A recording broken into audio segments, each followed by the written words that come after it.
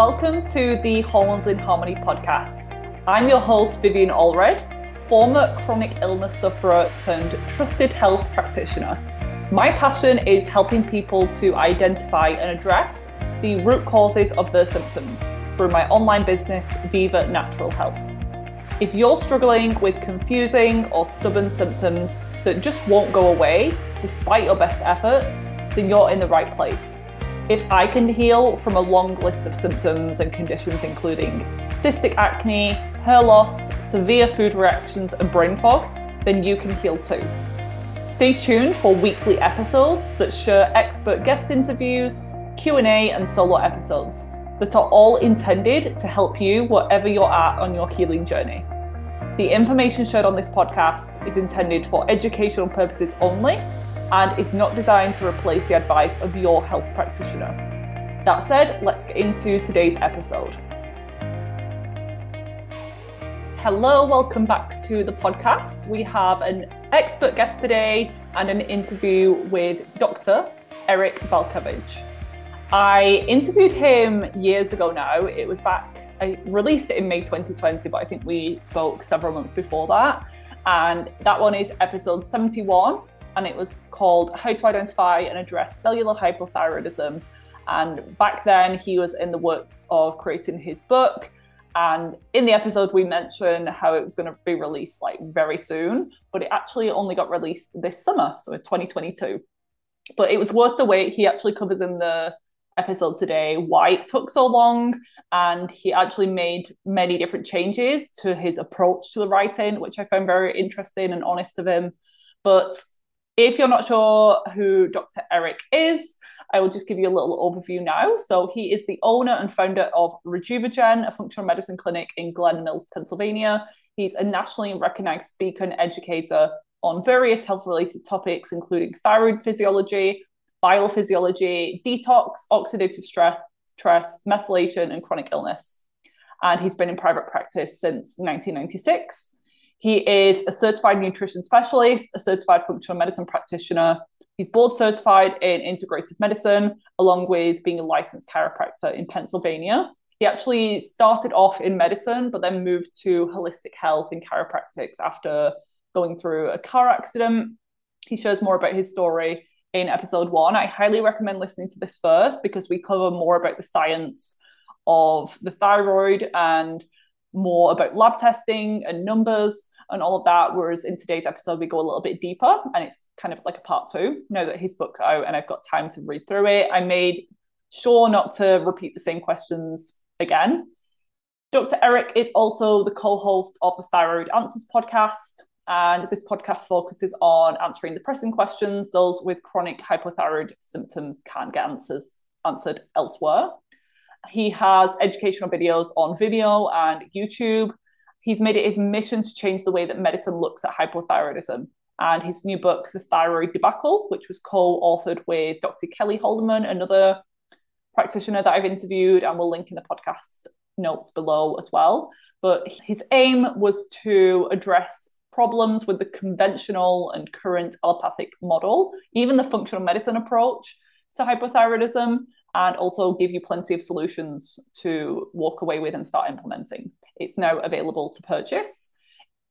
In today's episode, we did a bit of an overview, the importance of addressing the thyroid holistically, how something called the cell danger response is massively linked to hypothyroidism and many other conditions as well. The impacts of stress, both external stress, but also the stress that we can do to ourselves on our health journey in trying to find the problem, the root cause, researching for hours and hours. We've both been there. So he touches on his experience with clients and how sometimes asking them to do less and take less supplements and take a step back can actually move the needle for them. The stress of different forms of exercise and different forms of anaerobic and aerobic exercise and which one is going to be best for you if you're trying to overcome health issues. We speak about how the thyroid impacts the immune system both ways. So when you have an underactive thyroid, how you're more at risk of certain immune system imbalances, but then when you have immune system problems, you can develop Hashimoto's, etc. It's a two-way street. very interestingly, we speak more about hypoxia and breathing. He only touched on this in the first episode, so I wanted to learn a little bit more. But I have a full episode on this with Dr. Michael Gelb. It's episode number 65 on dental health, oral health, and how mouth breathing at night could actually be driving the cell danger response, put your body into stress, and could be causing you to wake up in the night to go to the bathroom, which many of you will be experiencing. And the importance of clean air, clean food, clean water, which are my absolute foundationals, especially long-term as maintenance once you've done the bulk of the healing work. But we were chatting about mold before we press record. And I was just sharing, since I last spoke to him, I had my whole mold journey experience. And he said that he's been obviously aware of it and working with mold, but he doesn't put the blame fully on mold. And I was like, I completely agree with you. I think it's a big factor. It's overlooked for many people, but there's also the people who like just place all the emphasis on mold. And I fell into this camp for myself when I first found out that I had an issue. I was like, this is the answer. This is the cause of all of my issues. Once I fix mold, everything's going to be fine.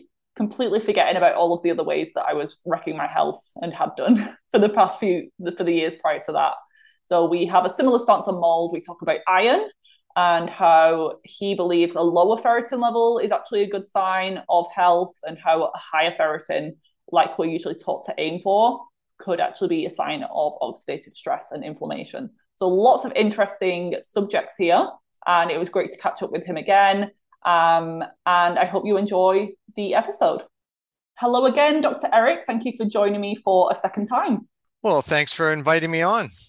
Yeah, we have more to talk about. I'm sure that you're never out of content for ideas. You have your own podcast that you talk about thyroid all the time. And yesterday I spent time looking back over the last episode that we did and making sure that we're not going to cover the same things again. So just a reminder, if you haven't listened to part 1 of this interview, go back. It was episode number 70 and it was released in May 2020, which seems like a lifetime ago, but also about 2 minutes now that we're on the call together.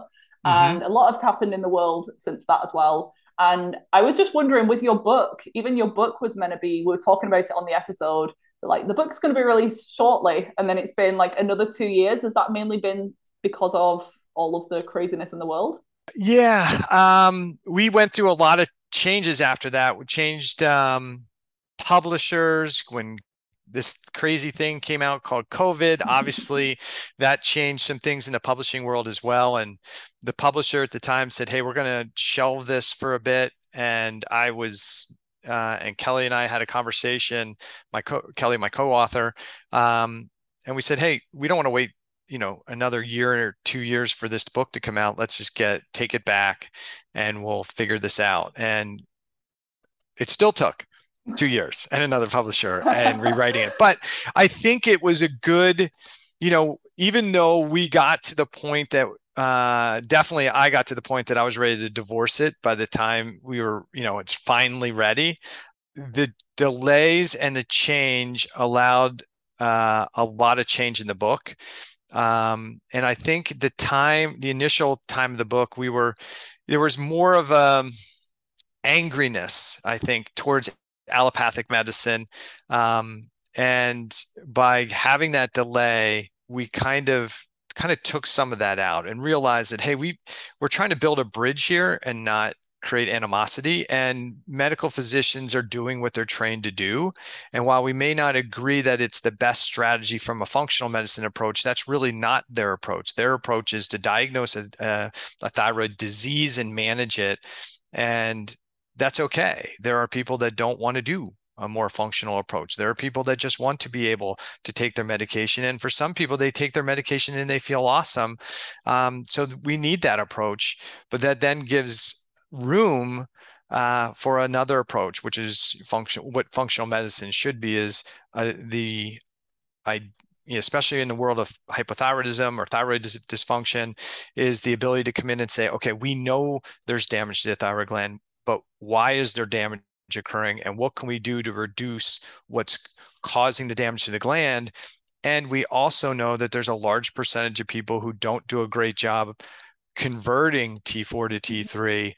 And we wanted to, and we need to help people understand why that's occurring. And I think to some degree, there's a problem in the functional and integrative community where we tell people that they've lost the ability to convert T4 to T3 versus this is probably an adaptive response to some type of excessive stress load. And that makes a big difference because people, if they're thought that they can't do it anymore, then the only solution is to give T3. And that in itself creates a roller coaster of problems for a lot of people.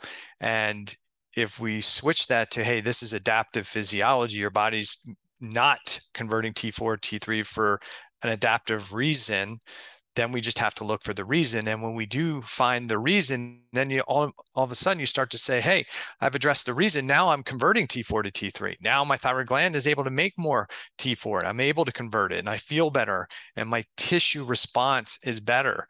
And that's really why we wrote the book, and really what we want people to understand is that instead of looking at the physiology and saying, oh, it's broken, the body woke up one day and doesn't realize that that's my thyroid gland, that I think we have to get rid of that model. Yeah, and I love that you emphasize the wording, the language, how you talk to people about it. And it's the body is protecting you at the end of the day, it's slowing you down so that you stop like behaving in a certain way, over exercising, some of the things that we're going to be talking about today. And I also love that you're like really honest about the book and saying how it started off as like really angry attack. It's kind of like when people say, if you want to have a conversation with someone, like write out an email, get all of your thoughts out, and then sleep on it, come back the next day, and then maybe edit it a little bit. Yeah, and you know what? It was nice I had a chance to give a bunch of non-functional medicine people a chance to read it. And some of my family members who were just people who, just lay people, and they're like, you sound angry, right? and I was like, man, okay. At first I was like, what are you talking about?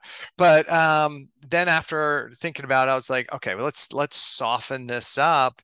And I think it wound up being a better book. I mean, the book has been rewritten probably, I don't know, 5 times in that 2-year span where we just kept rewriting chapters. You get it back and you kind of rewrite it again. And but at some point you just have to say, you know what, I'm tired of reading this and I just have to say enough's enough. Because every time I would get it back from the editor, I would be like, well, I've learned something else. Let me add another piece in here. And then a learning journey for you. Yeah. And so, but it's funny now that by the time it was the last read through, I was like so sick of reading it. Well, I don't care if there's mistakes and the errors, like just let it go. And then now I have my book on my desk. I've highlighted my own book, right? And so it's one of those things where I think it's a great reference tool. And there's things that I know I said in the book that I'm like,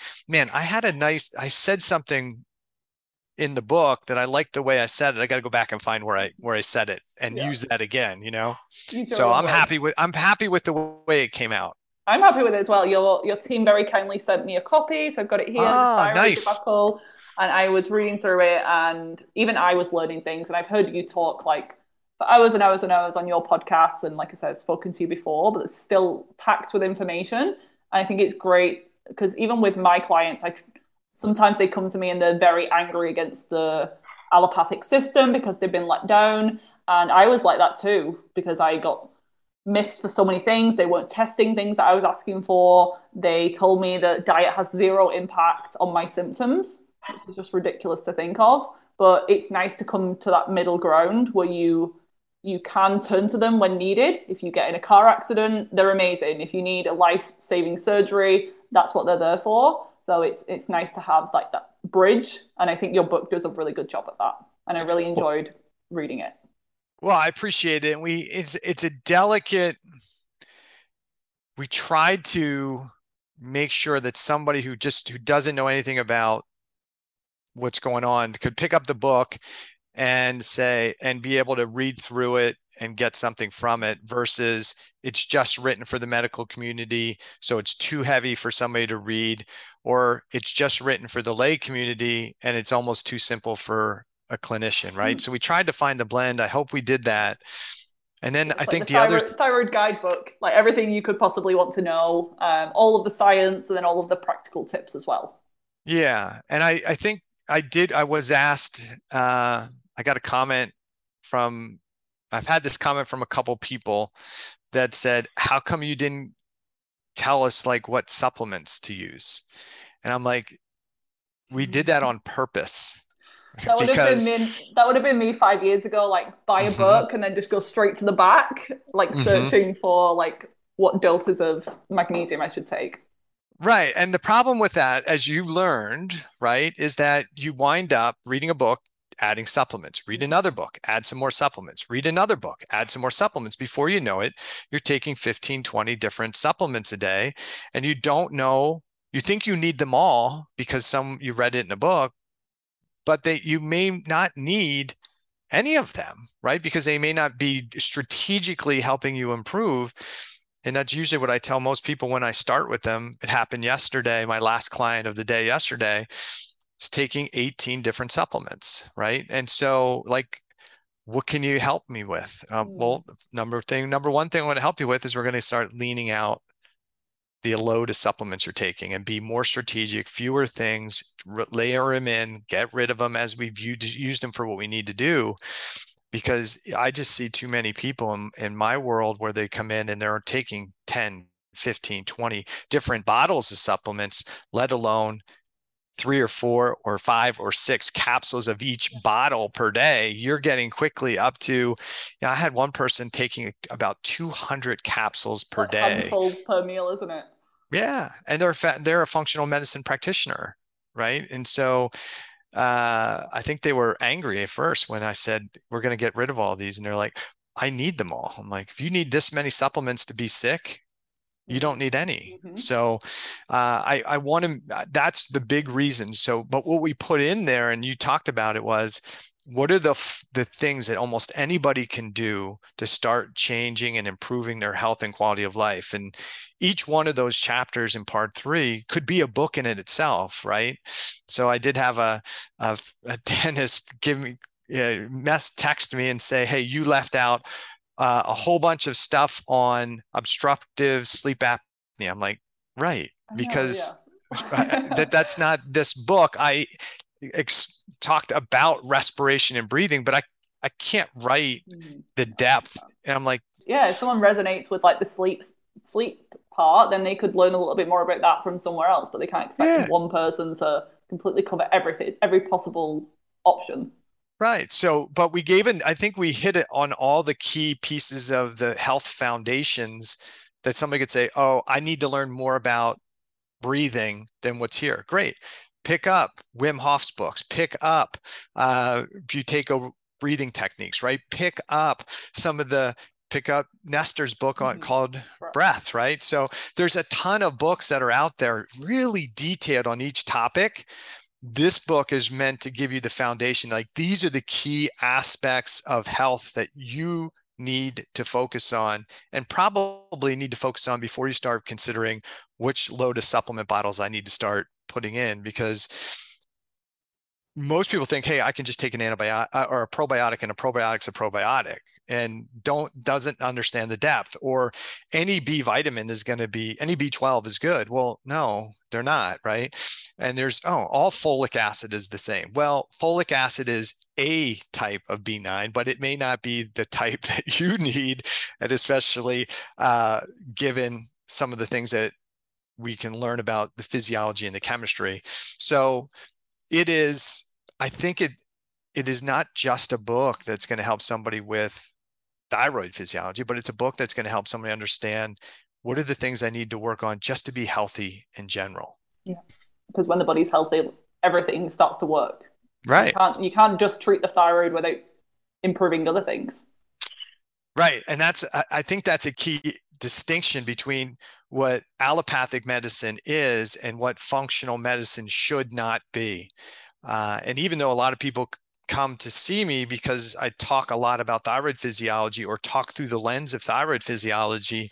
I am not a thyroid specialist. I don't consider myself a thyroid specialist. I consider myself a really good generalist, because somebody who's going to, in functional medicine, can't be just focused on thyroid physiology and help someone. They have to understand the tie to gut physiology, how respiration changes thyroid physiology, how gut flora changes, how thyroid hormone plays a role in and is tied into sexual hormones and their regulation, right? So you have to be a really good generalist. Not, it's great to know a lot about thyroid physiology, but if that's all you know, I don't think you're really doing functional medicine at the core. And I think it's great as well because you and Dr. Kelly, the co-author, you've both been working with clients and patients for years and years now. And it's not like you're just reading the research and then writing a book about it. You know that sometimes something in a study might work, but in the real world, it might not be like easy to implement, or it might give the complete opposite response because people's bodies are completely different. Absolutely. And I had a functional medicine practitioner that we just had an initial consultation the other day, and we went through her blood work, and I kind of showed her all the patterns. Okay, here's the issues, here's the patterns of problems. And she's like, but what I learned about in my functional medicine training didn't explain it that way. I'm like, right. Functional medicine training, when you're going through that initial base training, is like med school, like it's kind of like chiropractic school. It gives you some foundational stuff, but a lot of the stuff that we learn, especially early on, you learn a lot of protocols, and they're great at a seminar to say, hey, here's the protocol, this supplement for this supplement for that. But that doesn't really work that way. I tried right? that like a couple of times and it never worked out. No. And she had a organic acid panel done, like an organic acid test done. And then there was the recommendations based on the algorithm. And she's like, I followed all those recommendations and I didn't feel better. I'm like, right, because that's not unique to you. Like That's just saying, generated report. yeah, I said these things. Now, be fair, she's new to functional medicine, right? But she learned an organic acid test. It's a fantastic test, and you can learn this. And here's the nutrients that are deficient. And she just started taking the nutrients that are deficient. I'm like, I said that that's out there for somebody who's just learning to kind of get an idea of maybe what to do, but that never works. What you need to do is really start to learn. Once you start doing this stuff for a bit, you'll start to learn how to interpret that organic acid test based on signs and symptoms, based on blood work. How do these things integrate with each other? And then you'll go from, oh, I need all these micronutrients, down to, oh, there's a couple things here I need to do strategically, and you'll get a much, much better result. Yeah, and like, why is she deficient in all of those nutrients in the first place? Like, if she's not absorbing, then she's not even going to absorb the supplements that she's spending hundreds of dollars on. Right. If you see them that nutrient deficient, you have to ask, is this a person who's not consuming a very healthy diet? Or is this a person who can't absorb the stuff? They're not breaking their food down. They're not digesting it. They're not absorbing it appropriately. Those are the better questions to ask. But as a new practitioner, she's not there yet, right? Yeah. And with your help now, she'll learn what's needed. Yeah, and that's a big part of what I do with my clients, whether they're practitioners, and I have a lot of those, but if just lay people, I want them to understand their blood chemistry panel. Like, hey, if your doctor tells you you're hypothyroid or you're not hypothyroid, you should be able to look at these other tests and get an indication of, hey, I don't have enough tissue, a thyroid hormone at the tissue level, at my liver, at my adrenal gland. And so you can see that even though the blood levels may be normalized by taking a bunch of hormones, the tissue levels aren't normalized. And we can see those patterns. And then you'll understand that, no, even though he said that, I know I still have an issue with my liver getting enough thyroid hormone because my cholesterol's high, my LDL's high. I know I have a problem at my adrenal gland because I can't make cortisol. my cortisol's low. Why would my cortisol be low? Well, guess what? You need T3 at your adrenal gland to bring that cholesterol in and into the mitochondria and make it into cortisol. So do you need more cortisol stimulation? No. How about we figure out why the adrenal gland is being downregulated? And is there any additional like testing, or has your approach changed at all since you started writing the book to when it was released? Like any new research or data that's come out about thyroid health? There's every day there's another paper, right? So it's all about trying to just tie pieces together. So definitely there's more on the horizon, and Kelly and I are in the process at the moment of putting together a clinician training program. So we'll be filming at the end of October. So we'll hopefully have that out with that'll have some more advanced stuff than is in the book, so that people can get an idea of these patterns. And that's what I really want people to, physicians to, especially to understand is, hey, TSH looks good, T4, T3 may look good in the bloodstream, but what do the tissue patterns tell us? The tissue patterns are going to be the indicator of whether the person's converting that T4 to T3 at the cell level, or if the T3 is really reflects what's going on in the cell. And especially if they're on T3 therapy. A lot of times people think, hey, if I'm on T3 therapy and my T3 is normal in the blood, I'm good. And Only if it was that easy. Yeah, I wish it was. I wish it was, but it's not. And I get a lot of clients that have seen some of the thyroid experts who have told them you can't convert T4 to T3, and I've got a gal right now, when she started seeing me, I think she was taking 150 micrograms of T4 and 80 micrograms of T3 per day.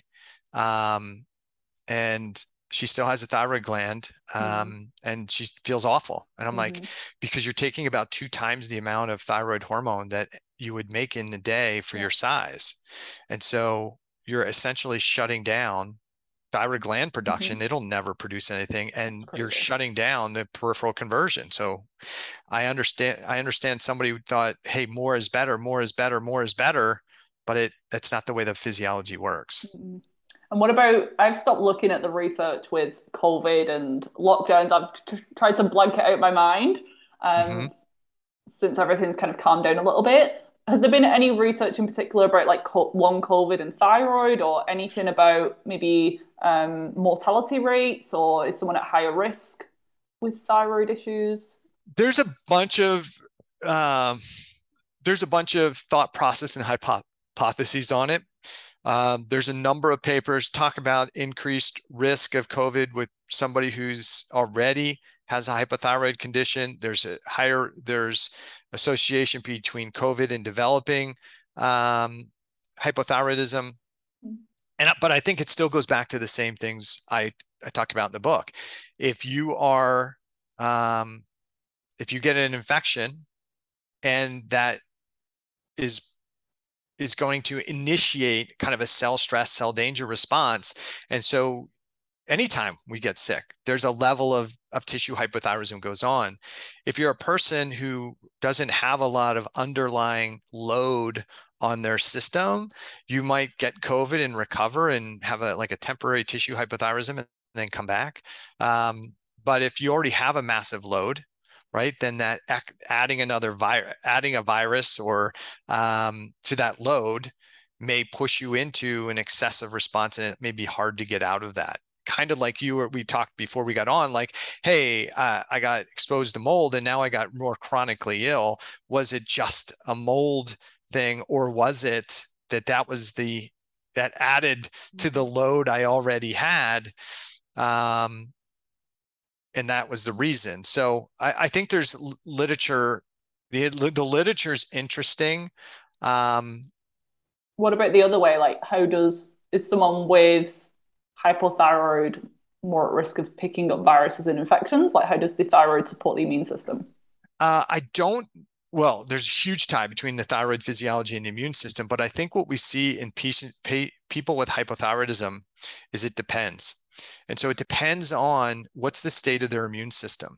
So Cyrex Labs has a test called the lymphocyte map test. And I think that's telling when we look at somebody's lymph map test to see what's the balance in their immune system. Do they have higher levels of natural killer cells or lower levels of natural killer cells? Are they Th1 dominant or are they Th2 dominant? Like, what's going on with their Treg cells?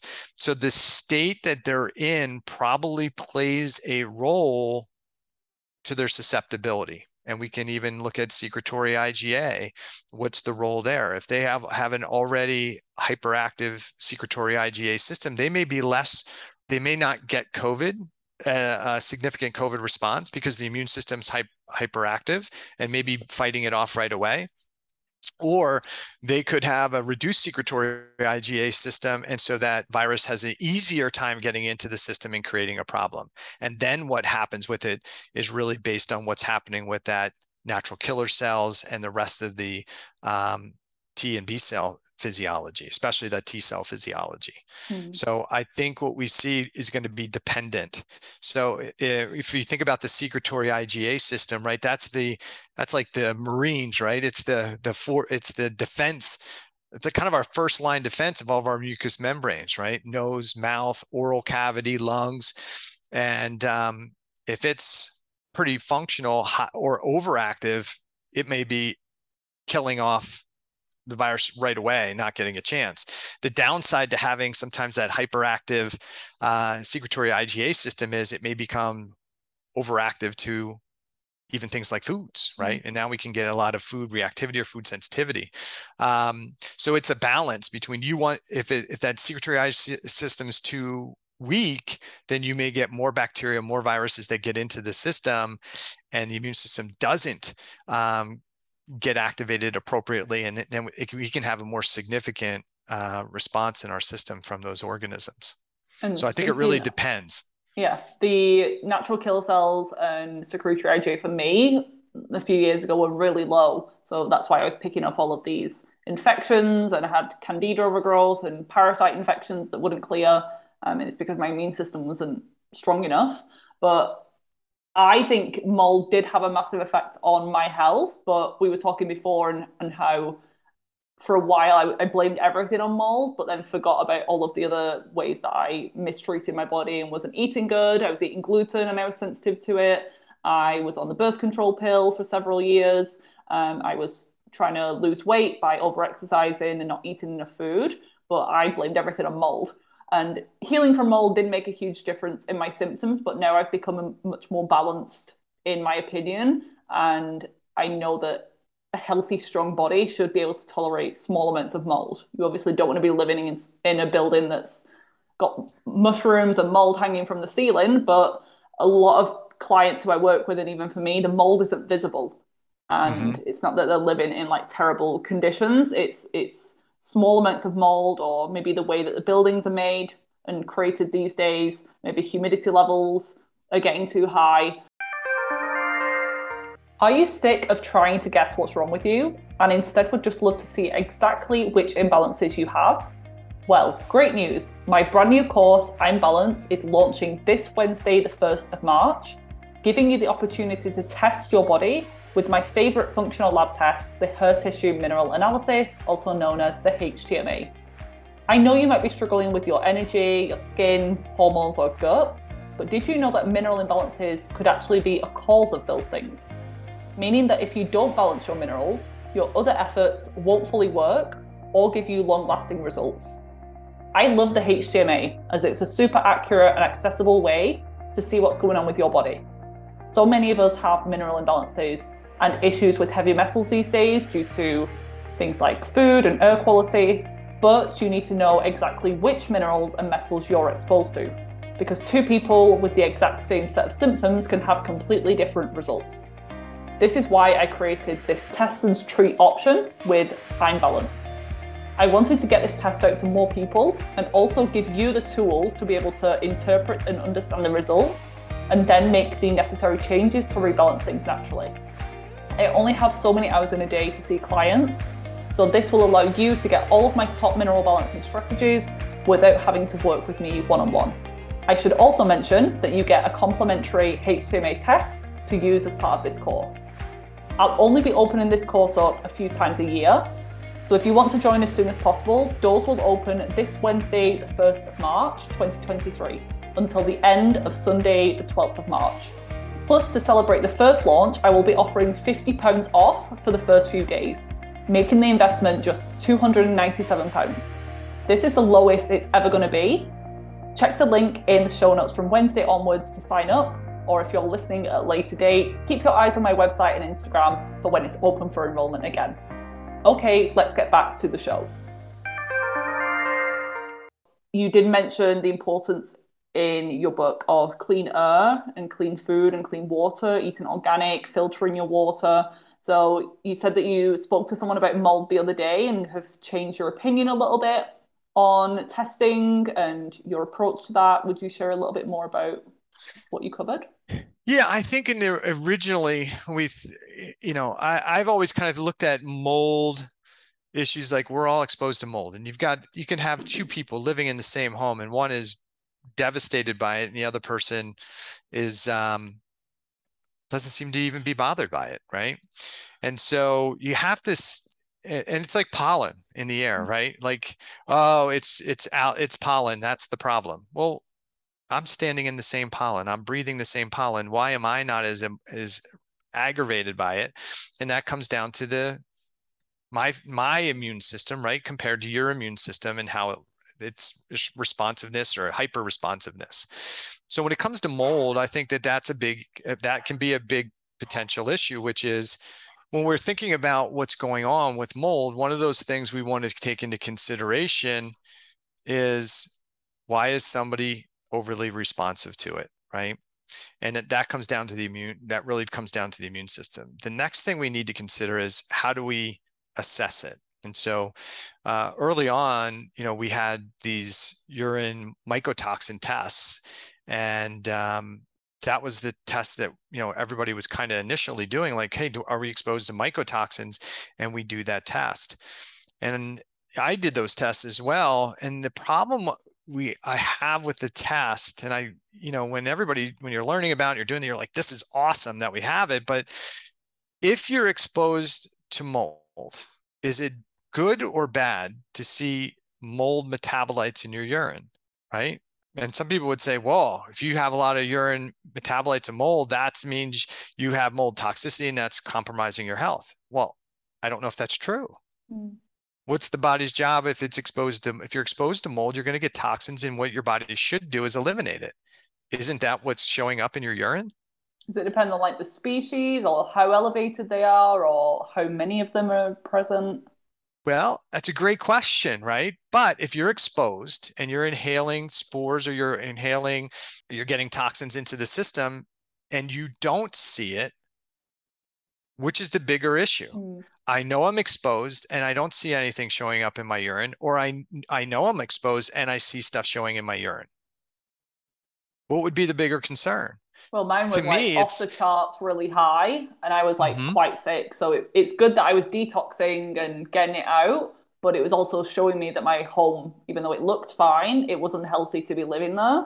Maybe whilst I was healing, maybe I would be fine if I healed somewhere else and came back. Right. So it tells you that you're exposed. Okay.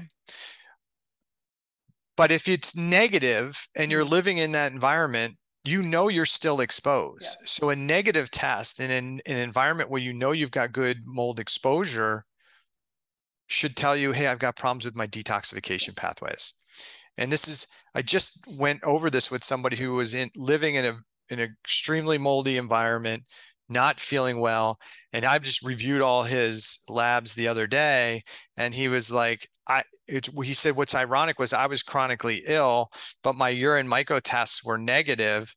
And then now I'm out of that environment and I just had a test done and the values are high. So I guess my new environment must be loaded with mold. So we just had somebody come in, they can't find mold anywhere. I said, listen, you're doing a bunch of things to work on your GI tract, and you're doing a bunch of healthy things, and you change some of those things. That stuff that's showing up in your urine is probably your body It's a releasing good those sign. things. Yeah. And so it's the same. So I'm like, that's a good thing. So I'm not opposed to people doing urine mycotoxin testing, but I think we've got to be careful when we're assessing it. Right. And so, because you can have a husband and wife, one of them is ill, and it seems like they have mold related illness, and their test maybe is got like low levels. I've seen this where they've got lower levels, Mm. and the spouse who's healthy, right, has high levels, and they're like, oh, well, it can't be mold because my levels are low and his levels are high, right? That can't be the reason I'm ill. I'm like, no, it can be the reason you're ill, but you're not releasing that stuff. You're in the same environment. So if you have exposure and you're ill, and you see it in your urine, then that's a great reason to go check your environment, right? Where is it coming from? Maybe I need to remediate it. If you do those like for the spouse, he's like, why am I not sick? I don't think we need to check the house. I said, well, there's a different piece here that he wasn't understanding, because he didn't want to spend the money on the remediation. But I said, your spouse is chronically ill, and there's exposure and there's loss of tolerance. So Cyrex Labs has a test that looks at loss of tolerance, right? Now they're making antibodies to Stachybotrys, Aspergillus, right?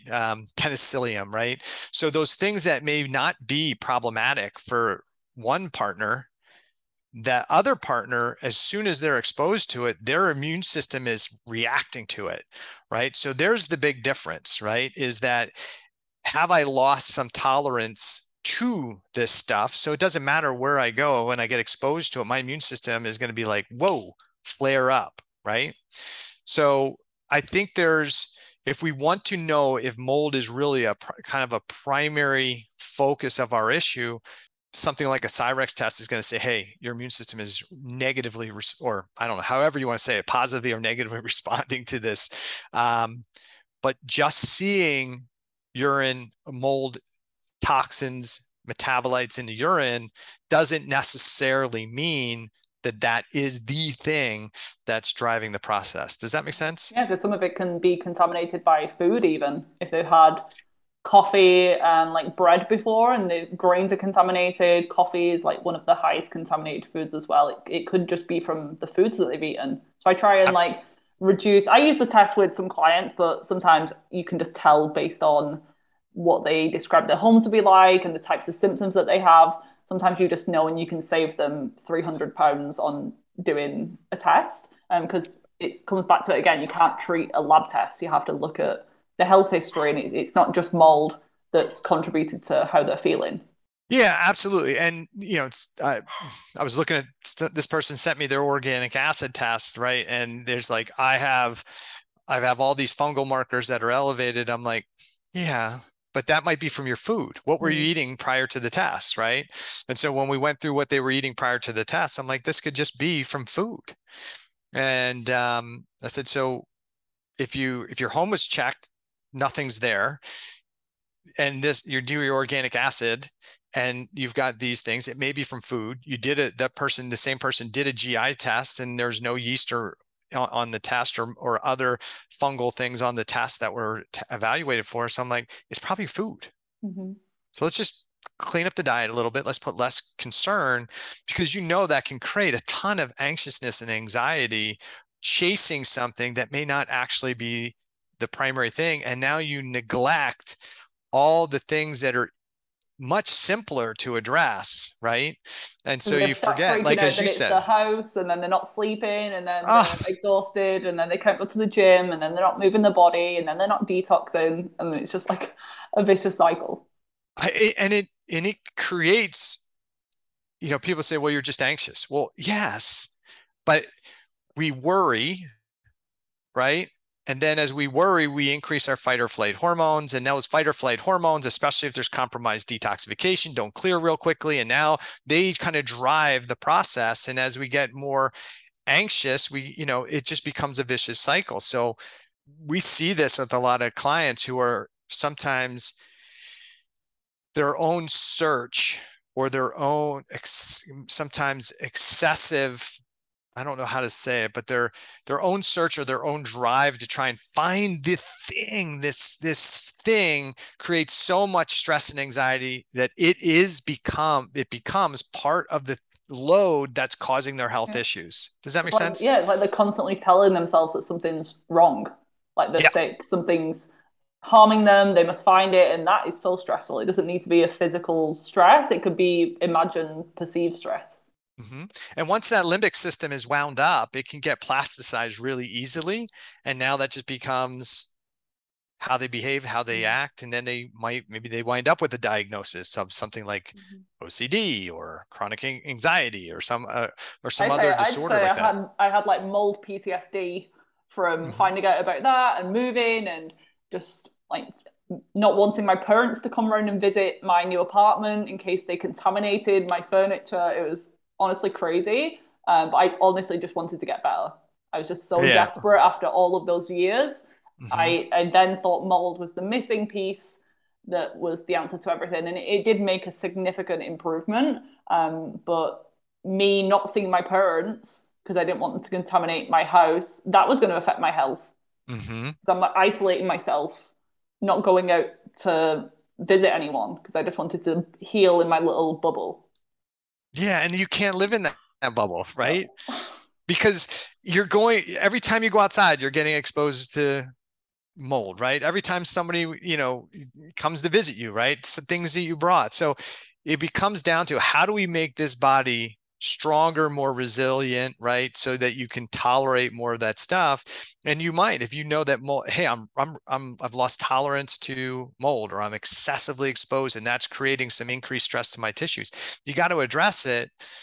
But I don't think it's healthy to live in chronic fear because that creates a ton of stress and anxiety. And now your emotional fitness goes in the tank and you're only as healthy as the weakest link, right? So we've got to be cautious and make sure that we're not creating another in an effort to try and find the one thing that we're not creating problems in a whole bunch of other categories. Hey, I'm not sleeping because I'm staying up late. I'm on the computer all the time, searching, right? I'm not eating well because I'm so busy researching, right? I'm not talking to anybody, right? Because I'm just searching, right? And so we have to be really cautious. I can see people like following along. They're like, yeah, they're calling me out right now. But listen, I know how No, it we've been is, there, right? so we Yeah, I can know do how it that. is. You know how it is. Even when you're, even when I'm researching something, I've got 8 tabs open on my computer from this morning, right? So I could easily lose 3 to 4 hours going down a rabbit hole chasing the impact of vasopressin on the cellular physiology. No problem, right? So I totally get it. I totally understand it, and I don't want to talk to anybody when I'm trying to do this. Hey, leave me alone. I'm in a deep dive here, but that's you got to be cautious with those things. And even like any practitioners listening, just be really careful how you talk to people about their symptoms and their health because just one thing that you say could stick with them forever. It's like where Mhm. people go to a conventional doctor and they can literally tell them that they're going to struggle to have children when they're grown up, even when they're 13 because they've got PCOS. And Mhm. then they literally struggle with infertility, partly because of the belief that that's what they're going to have. Sure. Yeah. And I think people would say, oh, you're just anxious, whatever. Yeah, if you tell somebody you'll never have children, some That people are going to stays be in like, there. well, you want to bet? I'm Yeah. going to prove you wrong. And the other people are going to be like, oh my gosh, I'm never going to have kids. Mm. And they're going to live and manifest what goes on between the 6 inches of their ears. And especially when it's an authority figure telling them they believe doctors know hmm everything and will fix them, but you have to like fix yourself. And I think the important thing is for all of us to realize and be humble is we really don't know that much. I mean, every day I learned something I didn't know yesterday. Um, and the things that we were told a decade ago, 2 decades ago, we're learning now aren't really true. The Mm-hmm. whole serotonin depression thing, you see Yeah. that, how many millions of people have been medicated based on flawed research and Mm-hmm. science, right? How about hey, low fat, fat makes But you fat, they right? do it really sneakily, don't they? They like just slowly change the guidelines. Mm-hmm. And I think they put with the cholesterol thing, cholesterol is no longer a nutrient or hormone of concern. They just like snuck that in there in the food guidelines after years of telling us that red meat and eggs and butter are bad for our health. Mm-hmm. It's funny because they'll stand up and stick the flag in the ground when they've got the new thing. This is it, blah, blah, right? And then when it's, oh, this was wrong. Yeah, it's, oh, take the Hush, flag hush. down. Oh, yeah, right. Yeah. And don't let anybody know. And we never said that, right? And yet, but those are the things. So anytime somebody says something, we have to have a little bit of, okay, maybe, Just right? question everything. Yeah, and there's a lot of things to question. Even in the functional medicine space, I question almost everything because I've learned a bunch of stuff. Some of it worked out well, and some things don't work out. And you learn things, and you go, "This doesn't make sense." Right? It doesn't make sense. When people were telling me, and I was learning that, hey, reverse T3 blocks T3 receptors at the nucleus, and that's the problem. And that's why you need to give higher dose T3. I was like, I don't know that that makes sense. Initially, I thought it made sense. And then you start saying, well, it doesn't see, yeah, it does. They're not mirror images. Reverse T3 doesn't really bind with any high level affinity to nuclear receptors. Why are we telling people this stuff? But it just kept, and I kept trying to figure out where it came from. Mm. But Becomes like this the stuff game of telephone, doesn't it? You just like yeah. people keep passing on the information and just repeating what they hear. Absolutely. And unfortunately, it becomes truth, right? When it isn't really validated at all, but yet it keeps getting pushed on, pushed on, pushed on, and it sometimes at the detriment of clients. And I talk about ferritin and right in the functional medicine community, and you may have a different opinion too, but I just had talked to somebody yesterday and they're like, my functional medicine doctor has me on iron because they said my ferritin level should be up in the 90s. And I'm like, based Mm. on what? Yeah, I saw that in your book. You like it much, much lower, don't you? Well, yeah, based on scientific literature, Douglas Kell, who's from your side of the pond, is one of the premier scientists in the world on iron physiology, and there's agreement in his community that ferritin is a tissue protein, not a serum protein. So that when we see elevations in ferritin, that's indicative of tissue damage and inflammation. And so we shouldn't be trying to increase ferritin levels because that's a tissue storage protein, not a Mm. serum protein. And I realized this early on because I learned it too. And so I would give everybody iron because everybody's ferritin was early on. I was seeing a lot of people, their ferritin level was under 90. So I thought I had to give it to them. And when you give them a bunch of iron when they don't need it, that increases oxidative stress and they don't do well and they don't feel well. And you give them dysbiosis in their bowel and Mhm. you create a whole bunch of issues. And I'm like, this is not making sense. I'm trying to get them. They're telling me they're worse and I'm doing what I've learned. And then you start digging into the literature and you're like, oh, wait a minute, maybe we shouldn't be driving it up. And then and now COVID made that evidently clear because they're looking at ferritin levels around over 100 as an indicator of COVID Mhm. infections in women. So you go, oh, wait a minute. If 100 is where they're starting to go, whoa, maybe we have a COVID infection. Why are we trying to get people to 90? That's what we were Right? told, like 70 to 100. And I always knew Mhm. that above, if it got too high, it can cause inflammation. But that in your ranges would be like through the roof.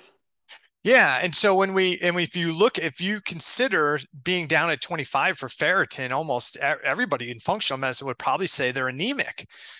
But are they? Well, let's look at the rest of their Mm. let's look at the rest of their iron panel. Let's look at their CBC and diff. If they have an anemia pattern, is it anemia of inflammation or is it anemia of iron deficiency? And then we do have a test that'll differentiate that, which is your soluble transferrin receptor. So if you think that you need to jack up somebody's iron levels because their ferritin's low, before you do that, consider running a soluble transferrin receptor test. If that's high, yeah, they have an iron deficiency. If it's not high, then their cells are saturated with iron, so they don't need more iron. And that, so there's things that we learn and we think are truth, and then as we start to just dig a little bit deeper, we go, you know what, that's not really, that's a little bit of functional medicine myth, and maybe we need to revise those things. But I think it's important. So as the people who are doing it, we could be wrong. The person who's the client should be like, okay, I can take, I listen, follow advice, but if it doesn't sound quite right, consider that maybe it isn't, right? And you can do a little bit of homework and research and say, eggs are bad for you because they have cholesterol. Does that make sense? Right? Even just like your intuition, I used it quite a lot through my healing journey, and it can honestly like guide you so much more than what other people are saying. Absolutely. If getting back to the iron, if somebody says your ferritin's low, I'm going to give you a bunch of iron, and you don't feel well on it, that's a good sign. That's probably not the right strategy, right? And I did a post on iron the other day because I agree. I feel 25 might be low, but I'm like open to your experience with that, because we are bombarded by iron through food, fortified foods, and you need certain nutrients to absorb iron as well. So it could be like a copper or vitamin A issue, and it could be a B vitamin deficiency, and not necessarily just iron. But someone commented, and I'm guessing people are thinking this as well, why do, let's say someone has really heavy periods and they have low ferritin, why would they then feel better if they took iron if iron's not the problem? Or do you agree that it could be iron in that situation? Oh, no, in that situation, absolutely, right? We don't have a great way of getting rid of iron. So that's where we have to look at our client, right?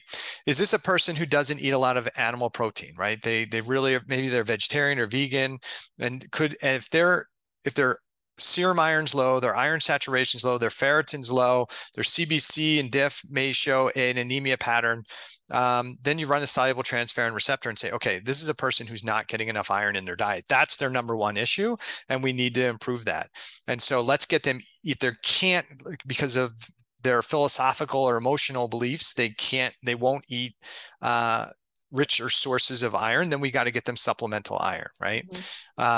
If it's somebody who's got a heavy menstrual cycle and they're doing a lot of bleed, then what we need to do is say, okay, they have a great potential for anemia because they got a super heavy blood loss and it's chronic. So they are a person who might be anemic. So what do? Let's run a soluble transferrin receptor test to confirm that they are anemic, and let's put them on iron. I have some patients on iron now. I've got a woman who's, I don't measure it, but she measures her flow volume every month. And because we started out and it was really high and now it's getting better, but because she bleeds so much, and it's been going on for so long, she has a need for iron. So she's on some iron. Okay. But the vast majority of people, I don't think, have an iron deficiency unless they have a bleed somewhere. The risk factors. Right. So if somebody was truly iron anemic, especially if it was a dude, I would be going, let's get that gut checked. Let's find out where's the blood going. You're eating animal protein every day. Where is your blood going? So this is one of those things where I talk about this in the book as well. You can't look at a value, one lab value, and make a decision. You have to look for patterns of problems. And in that situation, if somebody had a ferritin level between 25 and 50 and everything else looked really good, I wouldn't be concerned about it at all. I'd be like, maybe that's okay for them, right? Yeah. There's no other inflammatory markers. They feel fantastic. CBC and differential's good. Their iron saturation's within range. Their serum iron's good. I'm not worried at all, right? But if I start seeing that creeping up over in 40, 50, and now I see CRP is elevated, I know they got dysbiosis. Yeah, then I'm going to start to say, hey, this is going to be potentially, this is going up. Probably liver's pumping out a bunch of ferritin to act as a scavenger molecule to start to clean up the free iron, because if tissues are getting damaged, free iron is going to be released. What do organisms love as a fuel source? Iron is a primary fuel source. Matter of fact, we're always fighting the organisms for iron. They have tools to steal the iron from us, and we have tools to keep it. That's one of the things that happened with COVID. Really important thing to consider is each individual and their situation and a lab value, whether it's ferritin or TSH. Hey, my TSH is 4.5. Is that a problem? Well, it's lab high, but that may be appropriate. So do I need to do something? I don't know. What's the rest of the panel show, right? If their free T4 was normal and their free T3 is low and their TSH is higher, I may say, whoa, I would wait and see that elevated TSH is going to drive more T4 to T3 conversion. So you may just be seeing a swing of what's going on. But then I also want to look at the rest of the rest of the blood panel and say, what do your lipids look like? Are you insulin resistant? Are you gaining weight, right? So we want to see it. If somebody has a lower T3 or free T3, we want that TSH to actually be higher to drive more production. Right? So that helps with the conversion. So I would think that if they had normal TSH or low TSH, and they had a higher T4 and a lower free T3, and they had signs and symptoms of hypothyroidism, that's a bigger problem than the higher TSH. Yeah, so at least the body is trying to do something about it. It's not like it's a disease state where it can't function anymore. Correct. What are some of the other things, like if you could list or show some of the most important ones that cause this high inflammation, high oxidative stress, cellular hypothyroidism? I know you cover it in the book and we've mentioned a few things during the episode, but yeah, what are the most important things that you see driving health issues these days? Well, I think when we think about factors that people don't put a lot of attention to, one of those is definitely respiration. Just because of diet and lifestyles today, we have a tendency to have a higher inflammatory state. We just look at the population is much heavier than we were, even a couple decades ago. And so when we're heavier, we have more obesity, that'll trigger inflammation. Fat cells release inflammatory chemicals that trigger inflammation. But when we lay down at night, our mucous membranes tend to swell due to that inflammation. Nasal passages get cleared off, and we have a tendency to open our mouth to breathe. And that becomes an issue and a problem. When we breathe through our mouth, we create tissue hypoxia. So we blow off more carbon dioxide. We may be more oxygen saturated, but to get the oxygen off the red blood cells into the tissues, you need to have sufficient levels of carbon dioxide in the bloodstream. And so if we have lower levels of carbon dioxide because we're mouth breathing a lot, now the tissues starve of oxygen. That hypoxia causes problems at the cell level. It causes that cellular downregulation that creates some inflammation. It creates some oxidative stress. And that is going to just downregulate thyroid hormone. So just the fact that somebody's mouth breathing through the night chronically, a little bit, like every night, that is going to start downregulating their cellular metabolism. And who's going to pay attention to that? Because almost everybody I talk to says they don't mouth breathe when they sleep. How do you know? I just know. Well, how do you know?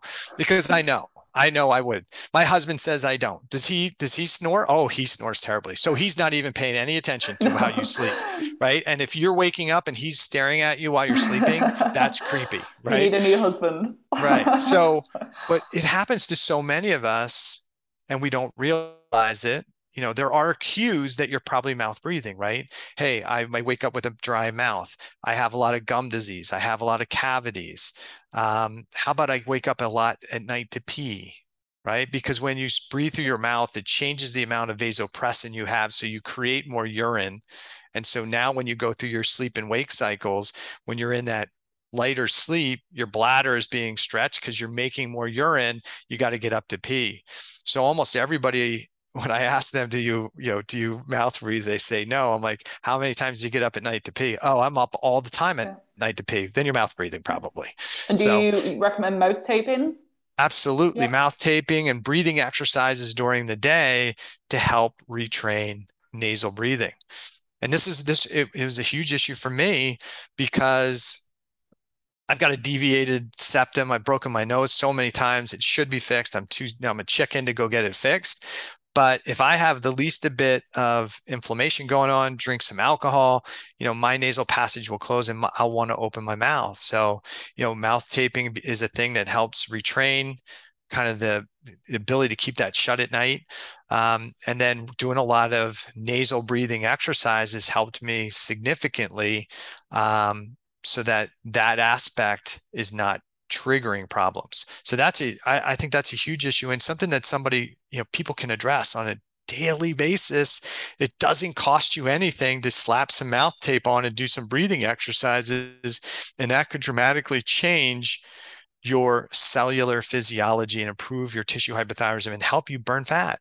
Because remember, most people want to burn fat, right? They have extra body fat, they want to burn it, but it requires oxygen in the cell to burn fat efficiently. And I did a episode that was years ago now, but it was really great with Dr. Gelb. Mm-hmm. He talked all about, he's a dentist in New York, and he talked all about mouth breathing products, and orthodontics and everything like that. So definitely check that out. I'll link it in the show notes too. Another one I wanted to touch on, because we didn't get a chance to cover it last time, and I know that you're really passionate about fitness and exercise and movement, but I'm sure that some of your patients and clients as well tend to go to the other extreme. You're probably not working with people who don't really move at all. It's probably people who are already trying to be healthy, but some people take it to the extreme where it's another case of they think more is better when it comes to fitness. Yeah, and I've got people who are non-mobile, right? Don't do anything. And then you got the people who are doing a lot of stuff, and that's contributing to part of their issue. And it happened to me: overtraining, undersleeping, poor breathing. It was a trigger for my Hashimoto's. But for the people who are, I think strength training is fantastic, but you have to allow for recovery. The older we get, probably more time you're going to need for recovery. And part of that recovery requires optimal sleep, which requires proper breathing to be able to sleep well, to recover well. So all that piece goes. But where I see a lot of people get themselves in trouble is when they want to do cardiovascular training. Okay. And so they want to go for a run because the run is what, if I run, I'm going to lose fat, right? And the idea and the concept is good, except most people run at a pace that's anaerobic. Okay. And when you run in an anaerobic pace, you shut down your body fat metabolism. Is that like slow, steady state? So As simple opposed to doing equation. sprints? Yeah, well, no, if you're going to do sprints, that's fine. Short durations of sprint activity is great. That is anaerobic, but it's only a short period of time and then the body can recover. What gets people in trouble is the 40 minutes, 60 minutes longer of running at a slower pace, but it's too fast to be aerobic. Mm. Okay. So a simple equation is 170 to 180 minus your age. That's for most people, as just a general rule, that's the good optimal aerobic range. So the person who goes out, gets on their bike, right? They want to go for a bike ride because that's going to get me in shape. If they're going up and down hills, they may be pushing for 2 or 3 hours on their bike in an anaerobic state, which is pretty stressful on the physiology. Okay. Mm-hmm. So you see the amateur weekend bike rider, you see gangs of them around here, and I'm one of them, but I don't do as much of it as I used to, because what you see is a lot of them have big bellies. And you wonder, and then you watch them, and what do? They ride on their bike, they're anaerobic for an extended period of time, and then they pull into the coffee shop, grab a coffee and some oatmeal, like lots of carbs and sugar and caffeine to fuel the next hour of their riding, right? Because you can't burn fat efficiently. And so this, I think, is one of those things it's really important when we're talking about physical fitness is if you're going to do cardiovascular endurance type activity, I think it's fantastic. I'm an endurance runner, so I totally understand. But get a heart rate monitor that range, This is not the perfect range for everybody because it's based on, this is a guy named Phil Moffatone came up with this value. We used to use 210 minus your age, and Phil, through his work, has said that's way too high. And so 170, 180 minus your range. And if you start going for a jog and you're over 180 minus your age, you need to slow down. And my clients are like, yeah, but then I'm only walking. Then you're only walking. And you'll do that until you can build up a pace, walk and jog, and try and keep it in that 170 to 180. And over time, you'll do better.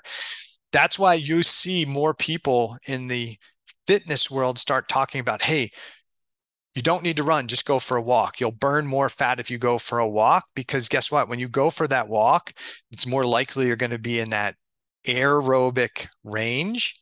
But if you spend 2 hours, an hour in an anaerobic state, you're putting a lot of stress on the system, and that can create some stress on the physiology and then result in that cell danger, cell stress, and trigger slowdown of your metabolism.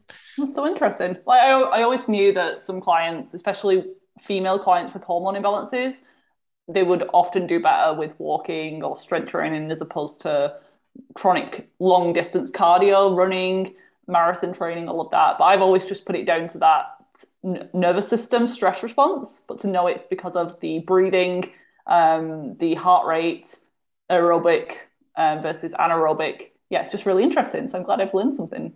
Yeah, think about it. If you're anaerobic, then you need to, how am I going to make glucose? I got to rev up my cortisol. Yeah. Right? Excessive cortisol production or excessive epinephrine production, right? To get glucose upregulated. Do that for an hour, right? Not for 2 hours, maybe not so good on the system, right? Some people might be like so happy to hear what you just said. They're like, I don't have to go running anymore. I can go for a walk. But it can be the case. But what you do for physical training really depends on what you're trying to accomplish, right? If you're going to run a marathon, you have to train for a marathon. Then you could do appropriate heart rate training, but you still have to train for a marathon, right? But if your overall goal is, hey, I just want to be healthy and fit, then do strength training. Definitely do some type of slow cardio. Could be walking, could be jogging, but stay in that range. Do some high intensity, like occasional sprints, because you need to do that in life anyway. You need to be able to do something, go up, sprint up and down some hills for a bit. Do stretch, strengthening, flexibility, mobility, and postural training. All things that are going to make you healthier just on a day in, day out basis, so you can do the things you need to do. If you're going to climb a mountain, you got to train for that. If you're going to do a CrossFit, you got to train for that. But that's different than trying to train just to be healthy and fit, right? If you're going to be a really good CrossFitter, even though they say they're the fittest people on earth, I would argue that, right? Most of those are not the fittest people on earth, right? You have the weird people that are super fit, but most high intense athletes have other issues going on with their health and physiology in an effort to be this elite looking athlete. Yeah, I was talking about that with my friend the other day, and her response, because she gets all backlash saying they are healthy, like they have really low heart rate, like low body fat percentage. And she says, like, why do athletes have to retire when they're 30 years old then? And they're like, oh, like, makes sense. If they were super fit, they could go forever, but it's obviously having a massive toll on their body. Yeah, you look at these, the mixed martial art community, they look super fit, right?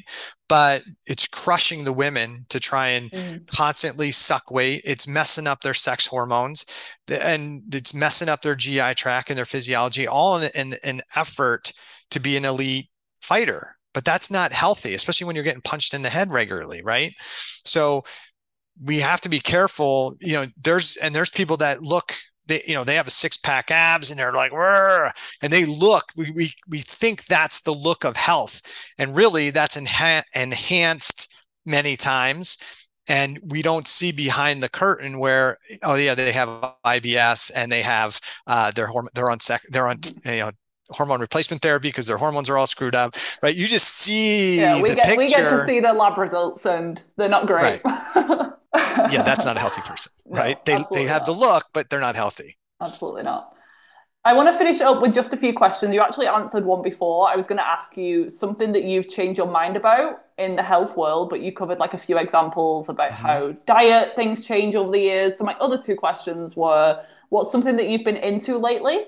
So this could be like a book that you're reading, could be like a documentary that you've watched, something completely random, non-health related, but something that you've been enjoying that you want to share. Wow, that's a great question. And maybe this is a sad state for me, but I am what what excites me on a daily basis is doing this geeky research stuff and looking at stuff. So right now I'm creating the course Mm-hmm. based on the book. I'm on a deeper dive into what's going on with female hormones and PCOS, and a much deeper dive into that, and probably do a presentation in the new year. Um, and then outside of that geeky stuff, you know, for whatever everybody wants to think, I'm an outdoorsman. I'm a hunter. This is my big season coming up. Mm-hmm. So that is like people talk about meditation, everything else. For me, sitting out in the woods Yeah. for 6, 8 hours, it's like meditation, right? It is just no plug in, no research, just sitting with nature, doing what I'm doing out there. And I think for me, it's a good recharge time. Can be things like Um, fishing. For me, I'd be like sat fishing all day. My granddad does that like literally mhm. every day. And like, how do you do it? He goes at 4 a.m. And for him, that's his meditation. Absolutely. And I had a friend once who said, "There's no way I could sit in a tree stand for 8 hours." I'm like, if you couldn't, you need to. And I said, it's not about there's some people that that are anti-fishing, anti-hunting, all those things. But I think for those of us in the community, it gives us a greater connection to our environment. It gives us a Mm. greater connection to our food source. And it's something emotional that really impacts you when you are thankful that, hey, I had the blessings of being able to harvest my own food. I'm gonna use everything out of this animal as to nourish me, and I know it came off the land. There's something really spiritual and Yeah, emotional I about it. agree. It's Um, all of the other people who are like hunting sharks and whales and just for fun or for fashion. That's what gives it a bad rap. But it's when people like yourself, you appreciate that more than probably someone like me who goes to the grocery store or the farm shop and just buys it. Like it's easy it to do has that. it does have a different meaning when man, it took me 40 hours in the woods to get that. And that makes me think, especially here in the US, about our time. Like these people from your country and other countries that came over here and walked out into this wilderness and said, Mm, yep, we're going to figure this out. And you're like, think about it. yeah, it's crazy. I'm in 40 hours to get an animal. And these are people that are relying. I can go to the grocery store if I don't get some meat, but these people They didn't have a couldn't. grocery store to go to, right? So, man, it gives you a new perspective of what early people really had to work through. So it does, I think, gives you a different perspective on our nutrition and food, and a deep respect for the animals that we have and how to conserve them and have them available for future generations. Yeah, I love that. Is there a product that you couldn't live without? So this could be an appliance, a personal care product, a supplement, a herb. I would say from a supplemental standpoint, as much as I am do functional medicine, I use supplementation. I'm a minimalist. Mm. There are some products that I use pretty consistently. And one company that I really like their products, that's US Enzymes. And I've actually worked with them to formulate a sulforaphane product called Sulforozyme. And for your listeners, so what is sulforaphane? What's the benefit? Sulforaphane comes from plants, and the most nutrient sulforaphane dense product is broccoli sprouts. Okay, so when you eat a broccoli sprout, two things come together and produce this thing called sulforaphane. And the benefit of sulforaphane is that it's one of the best food upregulators of something called NRF2. And NRF2 is the master anti-inflammatory, antioxidant, detoxifying enzyme. So when we activate NRF2, it turns on about 200 pathways. And that's significant. So most people have heard about glutathione. Hey, take glutathione, but that's one pathway. And there's the potential, if you're loading yourself with a bunch of glutathione, that you may downregulate NRF2. So sulforaphane is the best upregulator. Within 15 minutes of getting sulforaphane in the system, it's at the brain. So it can really upregulate the system. The beauty of it is it's got a really short half-life, so it's almost impossible to become toxic. And the literature and the research on it is really good and growing. NIH does a ton of work on sulforaphane and its benefits. And so I'm a fan of that, and I'm a fan of US Enzymes and Master Supplements. Hormonal cancers, things like breast cancer. If you think about why, like somebody's like, well, I know some people in the autistic community started giving the sulforaphane to their autistic clients, and they're seeing these nonverbals go to verbal, and they're like, why does this work? And I'm like, it's super simple. When you push the NRF2 system, you're pushing a lot of these anti-inflammatory, antioxidant systems that help anybody who's got oxidative stress and inflammation, because it's turning on the pathways that help produce those things naturally. And it works differently than taking an ibuprofen or an anti-inflammatory. We don't want to suppress the immune system. We just want to make sure that those inflammatory products, they get released, but we also metabolize them fairly quickly. So it's like a more holistic, broad spectrum supplement rather than just taking like one thing to target one problem. Yeah, I talk about this in a presentation I do. Like if you take glutathione and once you use it, now it's a free radical. Now you have to have catalase to help break that down. And then you need something else to break the next thing down, right? So if we can do something that turns on both the enzymes production, these anti-inflammatory, antioxidant production, and support the recycling pathways, that's probably the best option. Might as well go with that. Yeah. Amazing. So Great. That's a really good idea. So cool. And last question, like where can people get the product and where can people find you from your social media, website, and your new book? So Rejuvigen Center is my website. On Instagram, it's Dr. Balkavage or Dr. Eric Balkavage. I don't even remember anymore. I'm going to link all of these as well, by the way.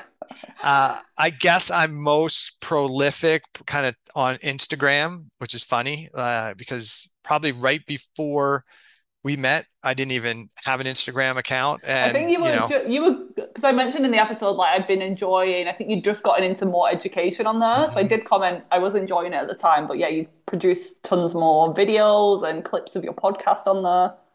So that's where most of my content lies. And then obviously the book is on Amazon, Barnes & Noble, Balboa Press has it on their website, but I think Amazon and Barnes & Noble are probably the most common. So you can get it there. And then people can look forward to, we're doing a physician's course in the end of October, beginning November. We're going to be having a live seminar in Minneapolis and then film it. And so then we'll have a live physician practitioner's course, and then we'll be looking to do a lay course based on a lot of the principles in the book, especially part 3. So a busy few months for you. Yep. Let's hopefully it doesn't turn into like another 3 years. Let's hope. A little bit more smoothly. Yeah, let's hope. Well, thank you for joining me again. It was great to catch up with you, and thank you for covering more information on the thyroid. I would highly recommend the book. As I said, it's really just the thyroid Bible. If someone's brand new to it, or if someone's like slightly knowledgeable, I'd say like I was, you're going to find something out of there. And yeah, thank you for joining me again today. Well, thanks for having me. I really appreciate it. I really hope you enjoyed this episode. If you did, I would love for you to leave me a rating and review on your podcast app. as this helps to support the show and it allows it to reach more people with this valuable information. Come and say hi over on Instagram. I'm at Viva Natural Health. And if you haven't already, check out my website, vivanaturalhealth.co.uk, for tons more free resources and to discover how I could support you further. I currently offer one-on-one consultation packages if you want my top level support, then more affordable group programs and self-paced online courses. So there really is something for everyone. If you're ready to change and get some answers but aren't sure which option would be best, take that first step today and apply for a free enrollment call on my website, and we'll discuss the best steps for you to take in order to achieve hormonal harmony. Enjoy the rest of your day, and I'll see you back here next week for another episode.